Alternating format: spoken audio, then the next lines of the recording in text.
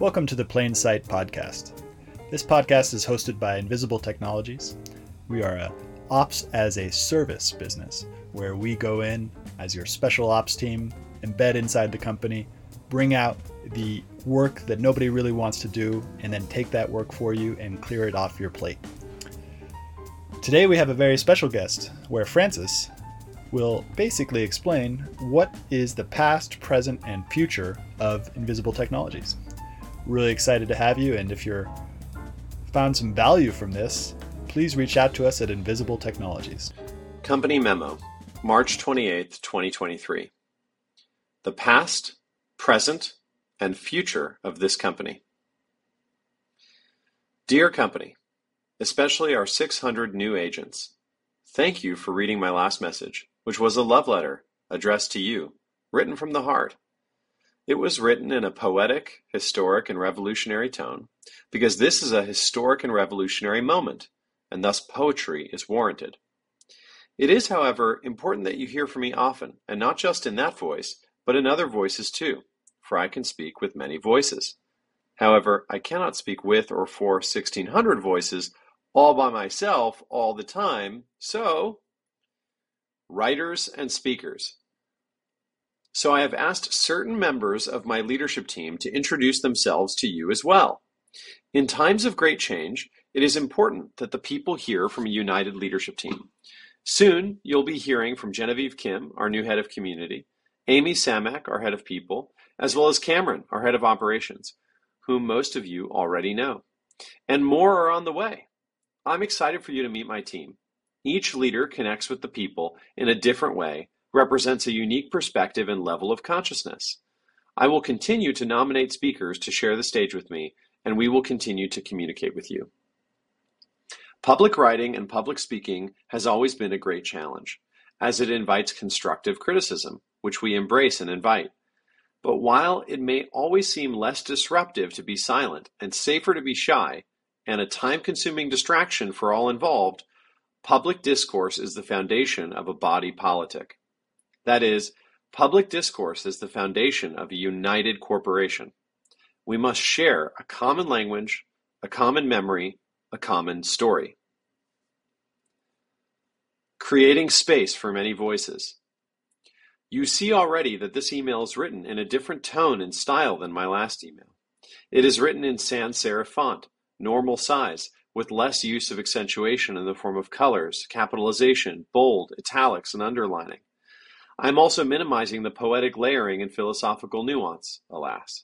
In other words, I'm speaking to you now less as an entrepreneur and more as a businessman, less as a hero on the hero's journey, more as the financial fiduciary. These roles can be contained in a single person, even these voices contained in a single email. Once you realize this, you will not only begin to understand me better, you will understand this business better. Because we're creating space for many voices and styles. Although one consistent voice may be reassuring, it results in a very limited spectrum and tends to result in a gray, boring, and dreary professionalism. The medium is the message. If it is only safe for one version of ourselves to come out, then we will always be limiting ourselves, constraining our full potential. Our personalities are colorful, this business is global, reality itself is expansive. So how do we harmonize these colors and voices into one full spectrum rainbow of communication? The ideal communication spectrum at this company would be multi-channel, multi-voice, and express simultaneously diverse and yet aligned perspectives and narratives. We, myself and the other writers and speakers I asked to share the stage, will attempt to lead by example and show how this can be done in practice. We ask for your support and open-mindedness as an audience.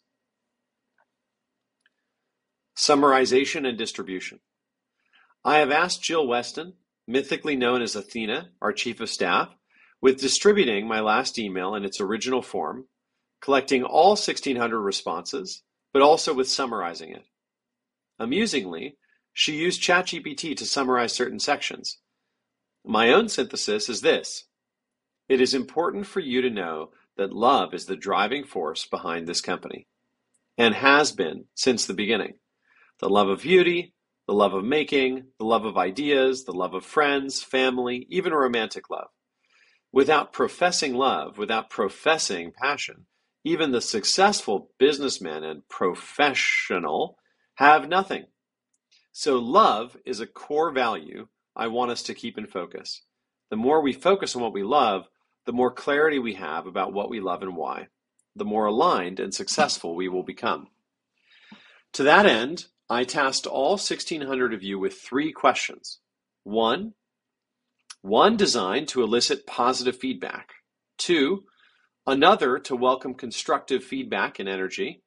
And 3, the last to reveal what makes you perform at your best as a unique individual.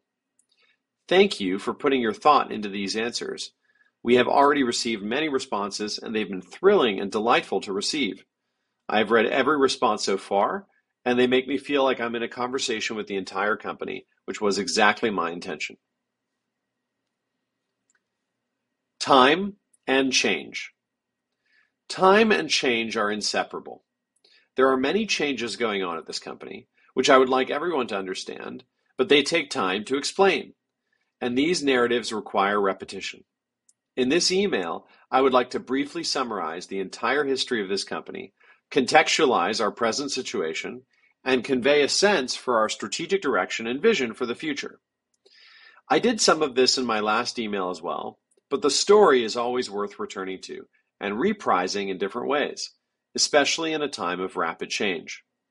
Change can be scary and destabilizing, so explanations help everyone understand why change is happening.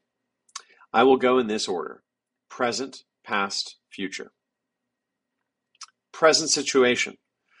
Our 3 biggest challenges at present are: 1, culture. Onboarding 600 new team members, also known as legendary heroes, into what was just a 1,000-person company 5 months ago. Conveying our values, principles, history, and vision. Training you in our operating methods.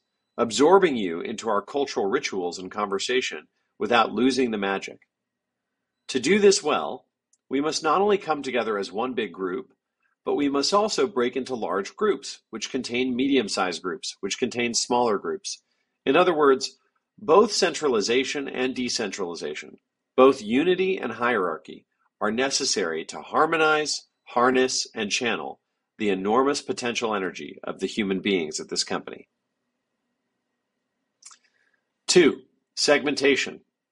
As we scale rapidly, there is an overwhelming strategic mandate to segment the business so that we do not become overly reliant on any single client or segment. Every business of every size in every industry, every team in every function, every individual in every country, the entire world needs operational support. We have built an execution platform that has the potential to make the entire world more productive. To fulfill that potential, we must transform from one big business attempting to sell the same thing in the same way to everyone, to many businesses, each one positioning our solution to a unique segment of the market. For example, Invisible can run insurance processes, Invisible can also run logistics processes, Invisible can run hiring processes, and Invisible can run AI training processes. So we're setting up lots of different businesses to go after these segments, although the underlying company strategy, culture, and technology platform will be the same. 3, alignment. With rapid change, with rapid growth, alignment of incentives, interests, and ideas is supremely important. With rapid change, with rapid growth, alignment of incentives, interests, and ideas is extremely important.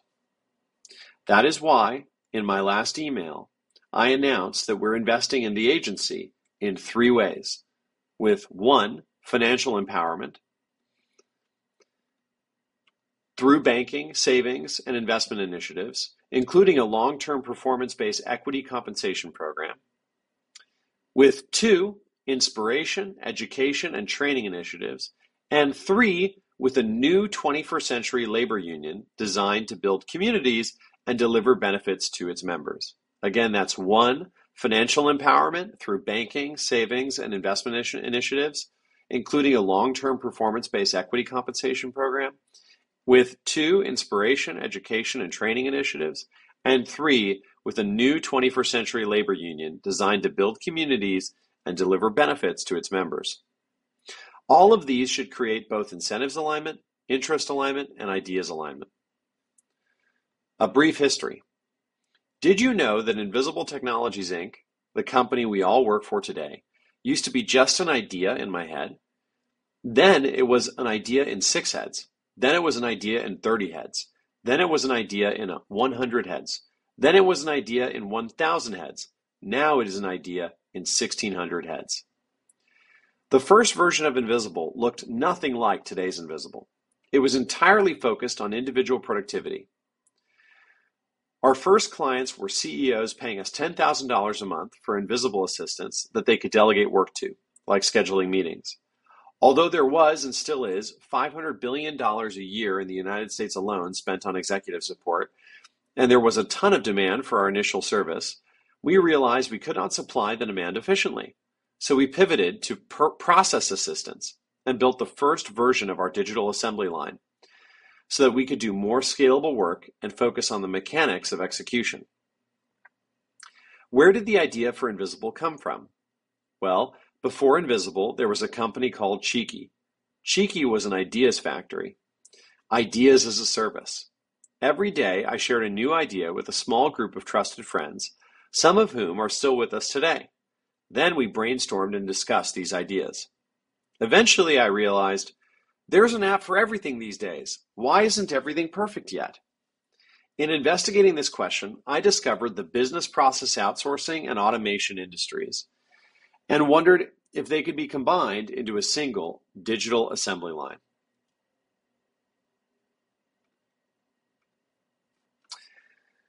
But where did Cheeky come from? Before Cheeky, there was a company called Everest, which was an iPhone app designed to help people live their dreams and achieve personal goals. We were giving people tools in a community to empower them to keep taking steps towards their goals in life and creating a beautiful way for them to capture that experience. Although we touched 500,000 lives, the sponsorship-driven business model we were pursuing failed, so I had to shut that business down. Where did Everest come from? Everest came from an earlier project I did in college. Where did that come from?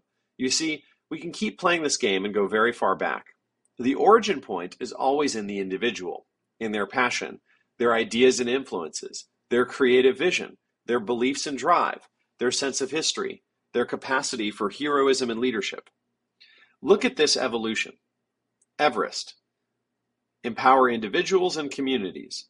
Goals as a service. Lifestyle. Cheeky, empower individuals and communities. Ideas as a service. Creativity. Invisible 1.0, empower individuals. Productivity as a service. Productivity. Invisible 2.0, empower businesses. Processes as a service. Operations. Invisible 3.0, empower enterprises. Operations as a service. Strategic execution partner. Infinity, all of the above and more. Use the core execution platform and a new corporate architecture to provide every imaginable tech-enabled operational service to every segment of the market. In this history, what I hope you see is that there was only ever one company, this company. This company has an evolutionary history that goes back to my first company. It also has an evolutionary history that goes forward to all of our future companies. This reminds me of the following quote, which comes from ancient Greece, from a great man named Heraclitus, who lived before Socrates. The river where you set your foot just now is gone. Those waters giving way to this, now this. A glimpse of the future. Nobody can see the future perfectly clearly. However, it isn't true that it is impossible to see. For example, I know with high certainty that in 20 minutes I will be in a Zoom call, and I know whom the participants are because I check my Google Calendar. I don't know where I will be in 20 years, however, or whom I will be with, or whether I will have children. But I've been studying history, both my own history and our market's history and world history, and one of the promises of history is that if you understand the past well, And if you can read your present situation well, you can get a glimpse of the future. These glimpses can be used to great advantage to manifest and create that possible and desirable future that you want to see come to pass. Infinity in every direction. These are the words of Anaximander, another pre-Socratic philosopher like Heraclitus. These words contain great insight, which we are using to design our new corporate architecture. Invisible has a strategic mandate. We need to scale, not just with one client in one market, with one use case, but with every client, in every market, for every use case. But how? The only way is through seeing the infinite opportunities that exist in every market direction and pursuing those opportunities through separate segments and business units. This is going to create enormous opportunities for everyone and is going to make this company more culturally united and entrepreneurial than ever. That is, if we can get through this period of intense change and transition and enter the promised land. Ventriloquently yours, Francis.